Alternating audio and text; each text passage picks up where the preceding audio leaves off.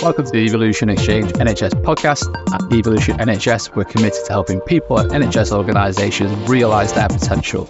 Our goal is to develop deep relationships with individuals, building trust to make doing business easier. We collaborate with NHS organisations to help them build high-performing digital teams. We achieve this by curating and sharing insights into ever-evolving NHS and digital industry's best practices. I am Ben Cook, the account lead from Evolution Recruitment Solutions, and today I am your host. The views expressed by guests are their own and do not necessarily reflect official position or policy of their organisation.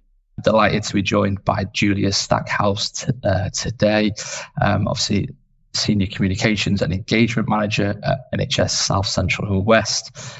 Thank you obviously for making the time, Julia. I know we're hectic lives and a lot happening at the moment with NHS and the way things are going forward. So I really appreciate you making the time. Thank you. What I'll just do is a little bit of an intro and admin side of things. Obviously, I know we've got quite a few people watching this one. If there are any questions, please feel free to pop them in the chat on the event. I'm sure Julia will be happy to answer them as we go through. But if we are into things, happy to pick it up at the end, no problem at all. But feel free to pose anything to us, and we'll go from there. It'd be great, basically, if you could effectively, introduce yourself, Julia, and talk through your day-to-day responsibilities in your role as a Senior Communications Engagement Manager at SCW. Thanks, Ben. So my name is Julia Stackhouse. I have worked in the NHS for 17 years in a comms and engagement role. I am working within South, Central and West in the consultancy arm of the organisation. And I say consultancy because we work with different bits of the NHS. So we work nationally, regionally, we work with ICBs, we work with trusts, so with all elements of the NHS. But we also work across local authorities. We do other industry partner work.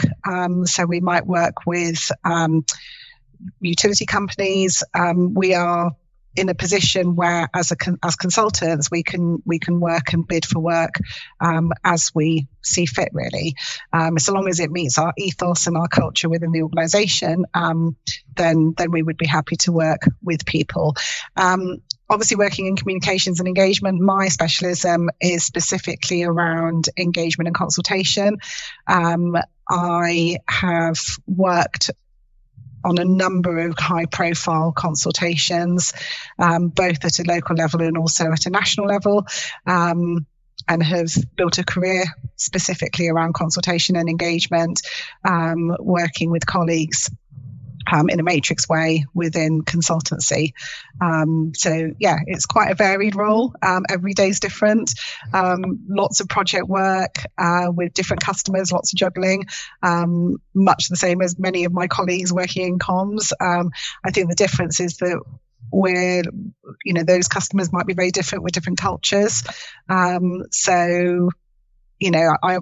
working with a number of projects at the moment. Some are national, some are regional, and some are quite local. So trying to understand the culture within those organisations, how those organisations work, and being able to mobilise quite quickly to support them is always interesting and a great opportunity. Interesting. I imagine lots of different challenges that arise depending on what the organisation is going through with their programmes and where they're up to. Definitely interesting to see the main challenges that you face. Is there anything in particular that you're looking at the moment, challenge-wise, that's really standing out?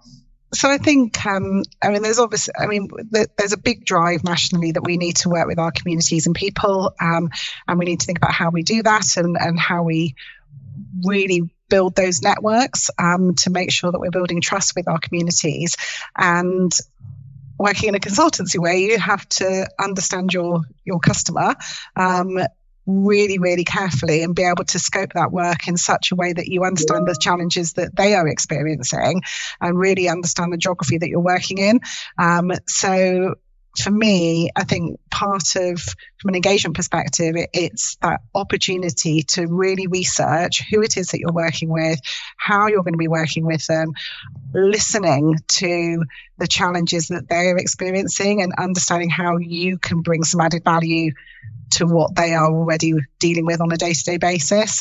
Quite often we are embedded within programs of work, working with corporate teams who are dealing with, the day-to-day crisis management of ambulances queuing and, just winter pressures and all the sort of day-to-day running. And so understanding and appreciating what those teams are dealing with, whilst at the same time trying to support their programs of work. So I think, the NHS is a constantly changing environment. In 17 years of working in the NHS, I fully appreciate that. Working in consultancy, we're not there to make our corporate comms and engagement teams more challenged. We're an added value. We're there to support them, and really understanding their needs is where that relationship building happens. Interesting. Yeah, really interesting there, because obviously, having been with SCW for so long, the ever-changing landscape of the NHS in general, how has it sort of changed since you first started with SCW? So when I first, so I've worked in the NHS for 17 years.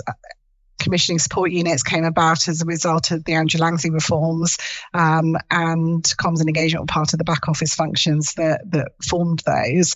So my career has spent most of my career working in Oxfordshire, and then came into the consultancy role in 2018, and obviously had to start thinking much wider than just one county, and thinking more broadly about how do you do work that's at a national level, across the 4 nations, at a regional level. Obviously, we then had the integration of ICBs, and thinking about the differences between thinking at an ICB level and then also at place. So within ICBs, they have the 2 structures of how do you commission at a wider scale versus how do you then meet the needs at place. So I think, and that brings challenges for comms and engagement professionals. These are large geographical areas with varying requirements and demands, rural areas, city areas, coastal areas, lots and lots of different people that need to be communicated with. And I think developing your stakeholder management relationships is integral to that. Taking the time to really understand your communities, building on good practice that's gone before, not reinventing the wheel. I think there's always a risk of trying to do things differently or trying to find new ways of doing things that when actually, there has been success in the way that we deliver communications, and it's about upscaling that. So I think consultancy has changed. It's a very different mindset coming in, hitting the ground running, delivering a product for a customer, thinking broadly depending on the geographies that you're working with. Interesting. Yeah, I can imagine we're sort of talking about the difference in challenges that you're going to face with everyone at maybe at different strategic levels with their digital, whatever they're up to in terms of driving forward and the ever-changing landscape. So yeah, really interesting there. We've had a question come in. I've seen the question from Mike. Yeah. How do you get buy-in from various projects, and how do you ensure they promote the right message to the wider community when often projects are not always going to plan? So I think for me, again, it's going back to working with your corporate comms teams. So I don't think program comms should be a standalone activity. I think it should be embedded within the organisation. A lot of this will come down to the planning, making sure that you have enough time at the beginning of your project or program to really, really understand who those stakeholders are and building those relationships before you even start having conversations with the wider public and wider communities. So really investing in stakeholder management, spending the time having those conversations, making sure that you know who your champions are, making sure that you know where those barriers are going to be, and working with people to ensure that the program starts in the right direction. There's always going to be challenges, and some things some things end up being derailed because of political influence. Some things run out of budget. But I think openness and transparency is key to making sure that even if it does derail, or if a project isn't going to plan, that you're open and honest about it, that you talk to people and explain why. Often, some of the challenges are because we aren't open and transparent, and that's when people don't have trust, and that's when frustration grows. Interesting. Do you feel there's been a change in recent years with a more sort of honest reflection of where organisations are up to? Do you feel a bit more sort of collaboration? I think that's variable. I think I think that is still potentially perceived as risk. I think it takes strong leadership to be open and transparent about where things are. But again, a lot of the challenges with the NHS is time. It's enabling yourself to have the time to do that planning, to do that pre-work, and we're very time poor in the NHS. Yeah, definitely agree with that. It's a current theme, isn't it? That's a common theme as well. Over the years, it's never enough time to get done what's needed. Interesting, you sort of mentioned some projects there. Is there anything particularly that you've worked on? What you sort of most passionate about achieving?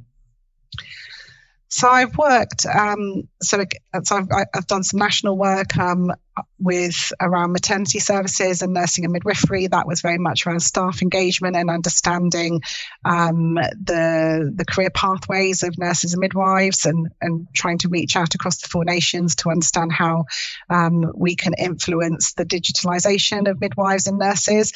That was fascinating, really interesting piece of work. It was at a time where we held everything virtually as a result of the pandemic.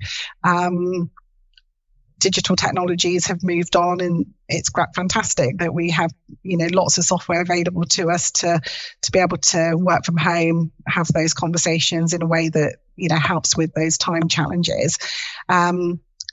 Equally, I've done consultations that have ended up in judicial review, referred to the independent reconfiguration panel, ended up in the High Court, and have, in many years gone by, had the experiences of town hall events with campaigners protesting outside the door. So I think I've got a long history of working in engagement and consultation. I enjoy every element of it. For me, I think it's about facilitating the opportunities for conversation and discussion. I genuinely enjoy seeing the conversations that play out, and almost those light bulb moments when people hear feedback or hear a discussion or a comment that changes someone's view and moves their trajectory on a piece of work. That excites me, and I genuinely believe that patients and the public actually, they are the users of our services. They know what's working, what isn't working, and we listening and harnessing that intelligence is really important. It's more than just patient experience. It's co-production. It's working together, collaborating. I find it fascinating. I truly enjoy talking to people. And there's another question from Mike. Yeah, just seeing it come through. Collaboration within a project. How do you work across testing and training, and how do you use these arms to help with change management? Can I come back to you on that one? I just need to give that one a little bit of thought. Perhaps we can pick that up at the end, Ben. Yeah, definitely. I'll put a little reminder in. No problem there. If we come back to you, Mike, that'd be okay. We've sort of touched on a few of the challenges. We kind of know in the NHS, maintaining that trust of the public is essential. Needed them on side. How do you sort of maintain trust in those communications that you mentioned there? Especially when dealing with a sensitive or challenging sort of issue. So I think there are always going to be people that we just cannot bring on our journey. And I think we have to recognize that the people that show up and engage with us are often, they are the right people, and we have to accept that if they are willing to participate, you can't make people get involved. So working with those people who do want to engage and participate with us is where our focus should be. you're never going to please everybody. I think it's impossible to assume that we can. And I think part of stakeholder relationship management is understanding that, and it's appreciating that, with all the openness and transparency and planning and preparation, there will always be people that are not happy. But you can do things to try and mitigate that.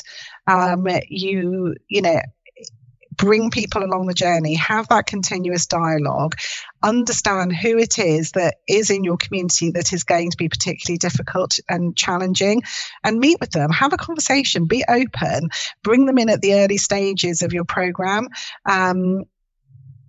Think about, who do you want involved? Who are the best people to shape, influence, change, check, challenge your piece of work? And it doesn't matter whether it's around service reconfiguration, whether it's pathway redesign, whether it's new technologies. It's about that opportunity to talk to people about the work that you're going to do, talk about the benefits, talk about the challenges, and if there really are risks to what you're delivering that are going to cause, wider public concern, then it's about listening to that concern, listening to what it is that people are fearful of. What is it that what is the change that they don't understand or they don't want to happen? What's the culture that is preventing them from coming on the journey with you? Take those opportunities, take the time to listen, speak to people, understand that complexity that people are living in and working in, and being able to shift mindset through doing that. Interesting. Do you find that's easier coming from a South Central and West perspective? I think to some degree, yes. We come with a little bit of autonomy. We can be seen as not consultants in the wider sense, but I think we are a bit more arm's length from the local or the regional or national bodies that are actually implementing a change.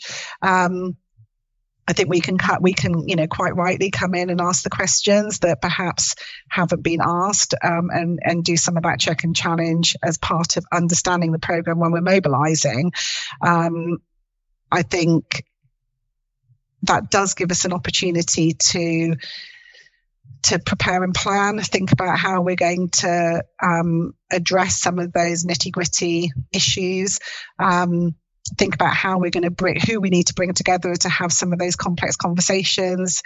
And sometimes that is, internally, that's within programs, that's within systems. Sometimes it's with the public. Just being able to explore, I suppose, where those risks and challenges are and what those blockers and enablers will be.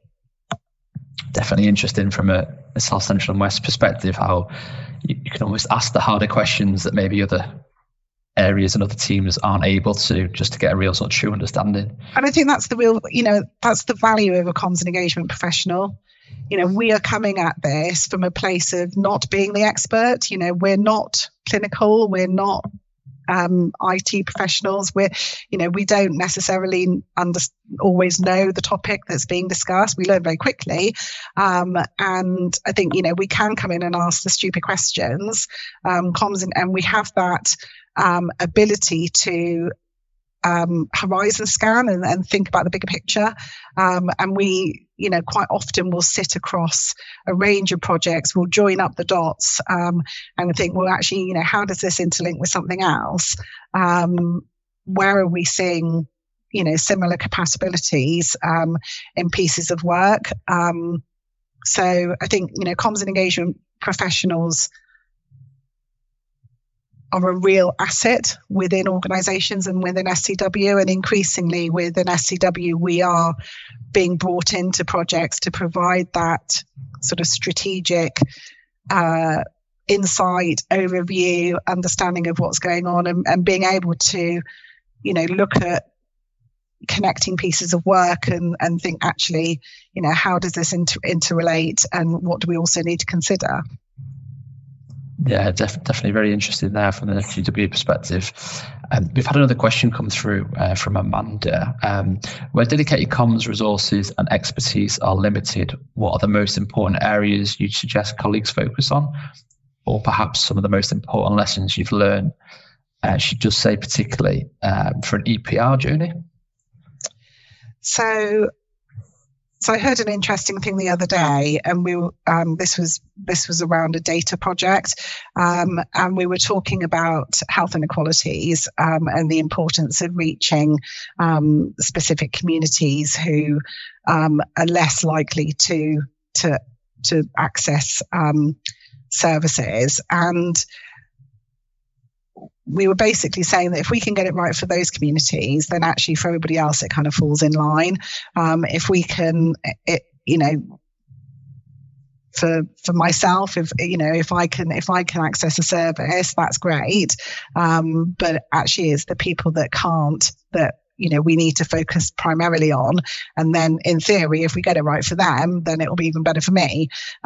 So I think increasingly, it is thinking about our core 20 plus communities, but also, again, thinking about your stakeholder mapping. So, if you're working in certain communities, certain geographies, you also need to think about those and understanding, who those stakeholders are within that community.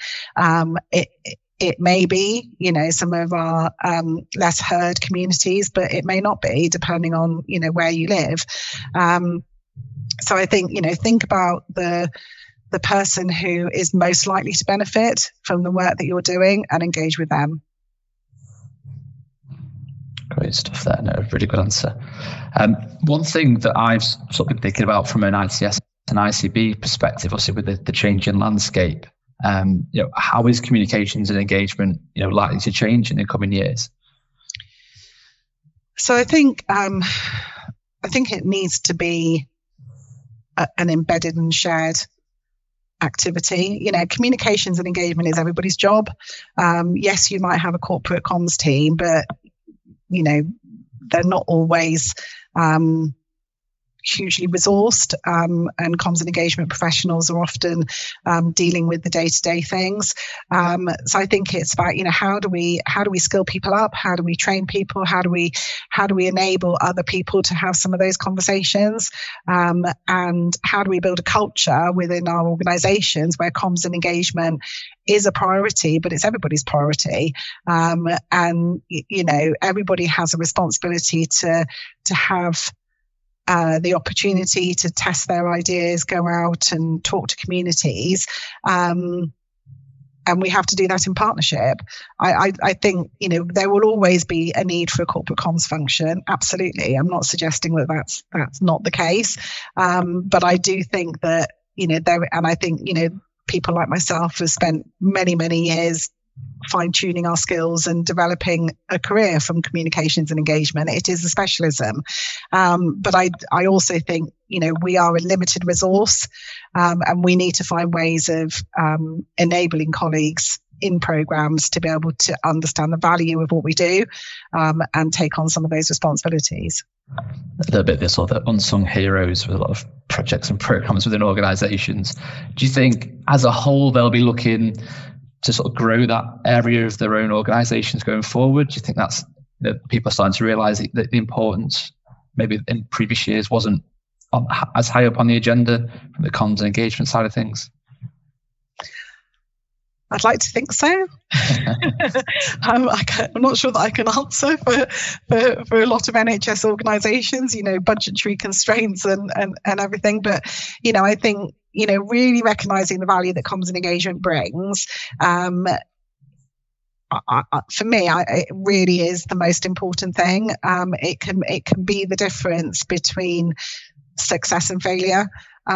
So, having that, investing in that team, investing in how we work with our communities, can only be a good thing. It can only come as an added benefit to the organisation. Yeah, definitely. You sort of touched on there that the budget challenges, that NHS often with the resources, the constraints that they face. How do you feel that's going to impact communication and engagement efforts? How do you sort of overcome these limitations?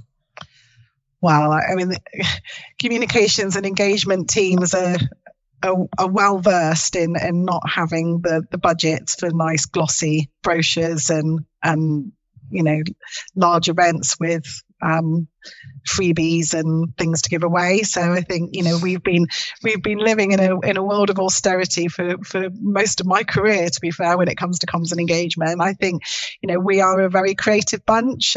We find ways of doing a lot with very little. Again, it's about utilizing our networking with other areas, joining up our thinking. We should be working with our housing providers, we should be working with local authorities, we should be working with utility companies, planning teams. There's so many opportunities to kind of think outside the box and utilize other areas to reach out to people. So yes, I don't think I need to tell colleagues if I've got comms and engagement colleagues on the call today, they're very used to not having the budget and the money to deliver the nice glossy stuff. But that doesn't stop you speaking to people. That doesn't stop conversation, and conversation is just time. Yeah, definitely. We're I know with SCW particularly, in terms of how they hire, graduates and getting people on board to join the organisation as a whole, it's sort of interesting to see, what your take would be for anyone starting out in comms and engagement. What kind of advice you'd give for people, whether they've been in a couple of years or they're literally looking to get going. So we do have graduates within our organisation, and they're part of their graduate program is that they get to rotate around different specialisms. So if there are graduates who are interested in comms and engagement and want to build a career around that, there is those opportunities to do that.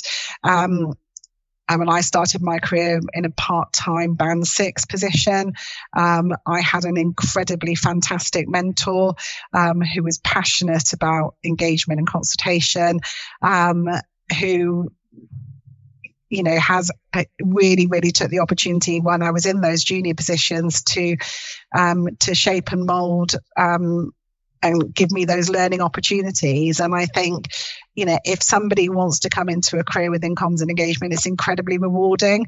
It's hard work. But there are opportunities to do so many different things. It's such a varied job, whether it's dealing with the media, whether it's working with scrutiny committees, whether you're writing press articles, newsletter articles, holding conferences, deliberative events, getting leaders in a room and having conversations about some of the challenges that they're facing, thinking about the complexity of organizational development, that, comms and engagement is so wide ranging.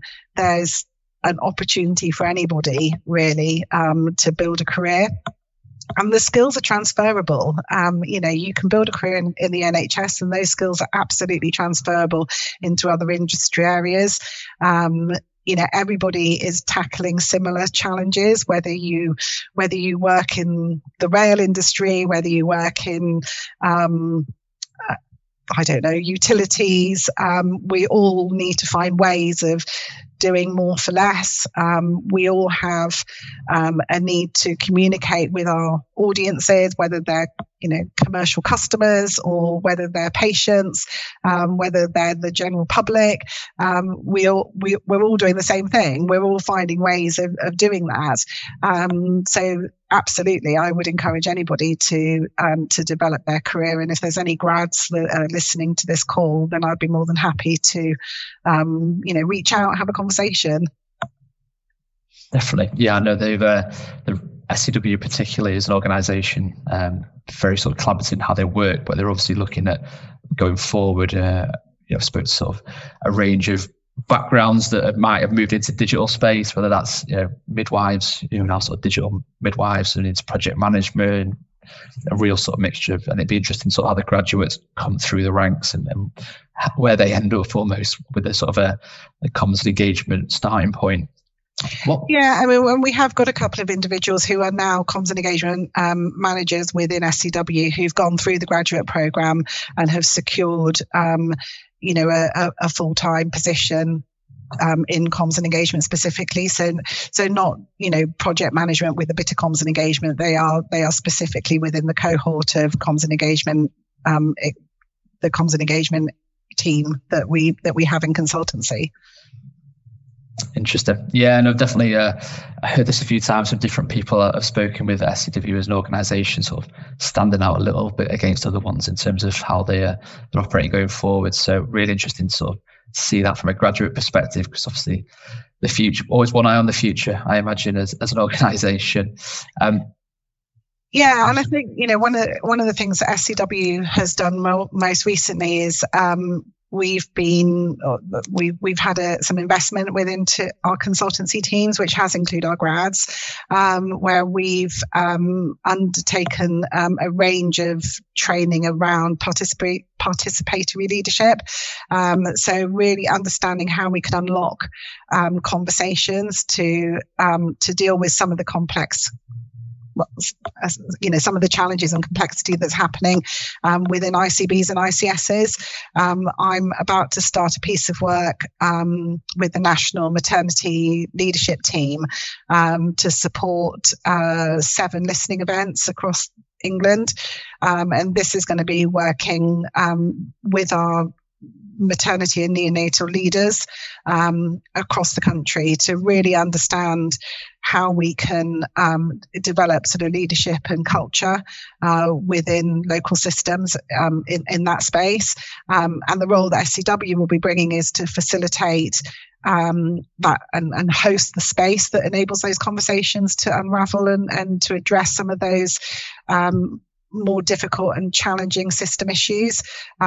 So we'll be working with those regional areas to host those conversations and supporting the opportunity to listen to those local areas about what it is that they need from the national teams to support them. Interesting. How do you feel that the timescales wise, how quickly does something like that go from being an idea to organising to implementing? 4 weeks. We started this week, right. The planning, and the first event's on the 20th. So okay, fair enough. Literally 4 weeks. Yeah. Yeah, I think that's really interesting. A lot of people probably won't know. I mean, people on the call who are in the world of will know of, but those that aren't, just the timescales that you have to actually work to. I would have thought that'd be quite rapid for a piece of work like that. Yeah, I mean, we've got to plan how those events are going to run. We're going to be doing it in partnership with the people that are attending. So we're going to co-design the events, and having that design team to think about the questions that actually need to be addressed within those listening events is really important. And then, how we will sort of gather and elicit the information that we need to shape a proposal for the national team. We're planning that next week. So, first event's on the 20th. I'll let you know how it goes. Yeah, good luck with that. It'll be interesting to sort of see how that unfolds over the coming weeks, definitely. Because, obviously you can sort of see one eye in the future in terms of, what that will mean in terms of, helping on the maternity side of things and, the continuous backlog and things like that are constantly at the forefront of a lot of organisations. Just things like this are going to be crucial, aren't they? Yeah, and again, it's a matrix team, so this isn't just comms and engagement people that will be working on this. We've got project managers that are working on these particular events that are running. We've got people who are specialists in maternity services, so they're coming with the sort of maternity SME. I'm bringing the engagement SME into this. So again, I think the way that we work is very much in a matrix way of working with SCW. So we're bringing the expertise that we need for the projects. So we're very, very good at mobilising ourselves and hitting the ground running and understanding what the customer needs are. And as I said, 4 weeks from kind of expression of interest to delivery involves a lot of discussion and dialogue with our customers to make sure that we're delivering the right thing. Definitely. Is it quite a large team that SCW would need to sort of implement a project that size? So there's 3 of us. Right. Okay. That will be working on it. But our consultancy service has about 200 staff. So, there's a big pool of knowledge and resource that we can draw upon. But the actual delivery will be 3 of us. No, interesting. Yeah, really impressive. Like I said, the sort of timescales there to get things moving. Because obviously, as you sort of mentioned right at the start, in terms of time being time management, such a crucial thing in the NHS in terms of actually getting things going to begin with. Really impressive there. That's obviously sort of the main sort of gist. I know we were looking at sort of a question from Mike earlier. Are you okay to go back to it now? Would that be okay?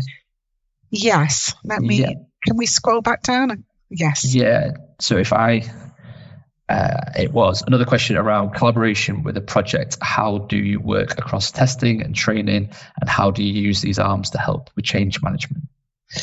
So we do have a specialist consultancy team that works around change management.